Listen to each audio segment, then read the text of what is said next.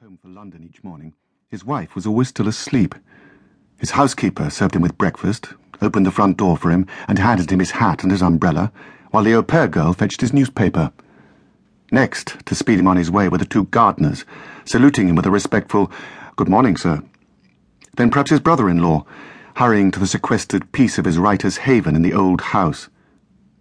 Only Elizabeth was missing. But if Quentin minded, he never showed it. He walked briskly and confidently towards his car like a happy man. On this particular morning, in early September, everything was just as usual, except that Quentin didn't need his umbrella. The gardens of Myfleet Manor lay half-veiled by a golden mist which promised a beautiful day. Quentin came down the steps from the front door and paused briefly in the shrubbery to remind Will Palmer that the incurved chrysanthemums that they were nursing for the King's Markham Flower Show were due for a dose of liquid fertilizer.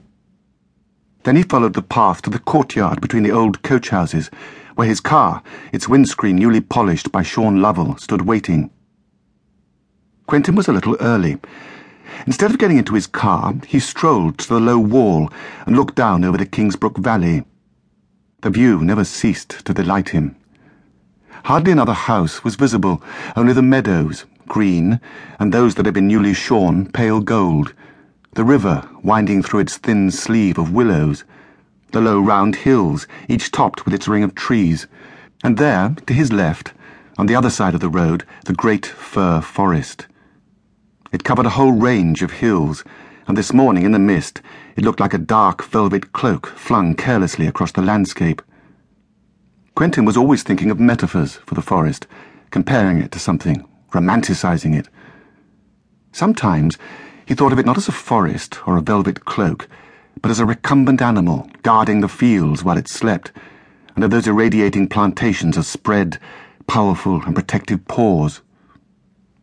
He turned his gaze to his own parkland, then to the nearer grounds, the sleek, misted lawns, and the massed roses whose colours were made pallid by haze, and he was just considering whether he should take a rose, an iceberg perhaps, or a superstar, when a finger touched his shoulder, and a cool voice said, "To her fair works did nature link the human soul that through me ran, and much it grieved my heart to think what man has made of man."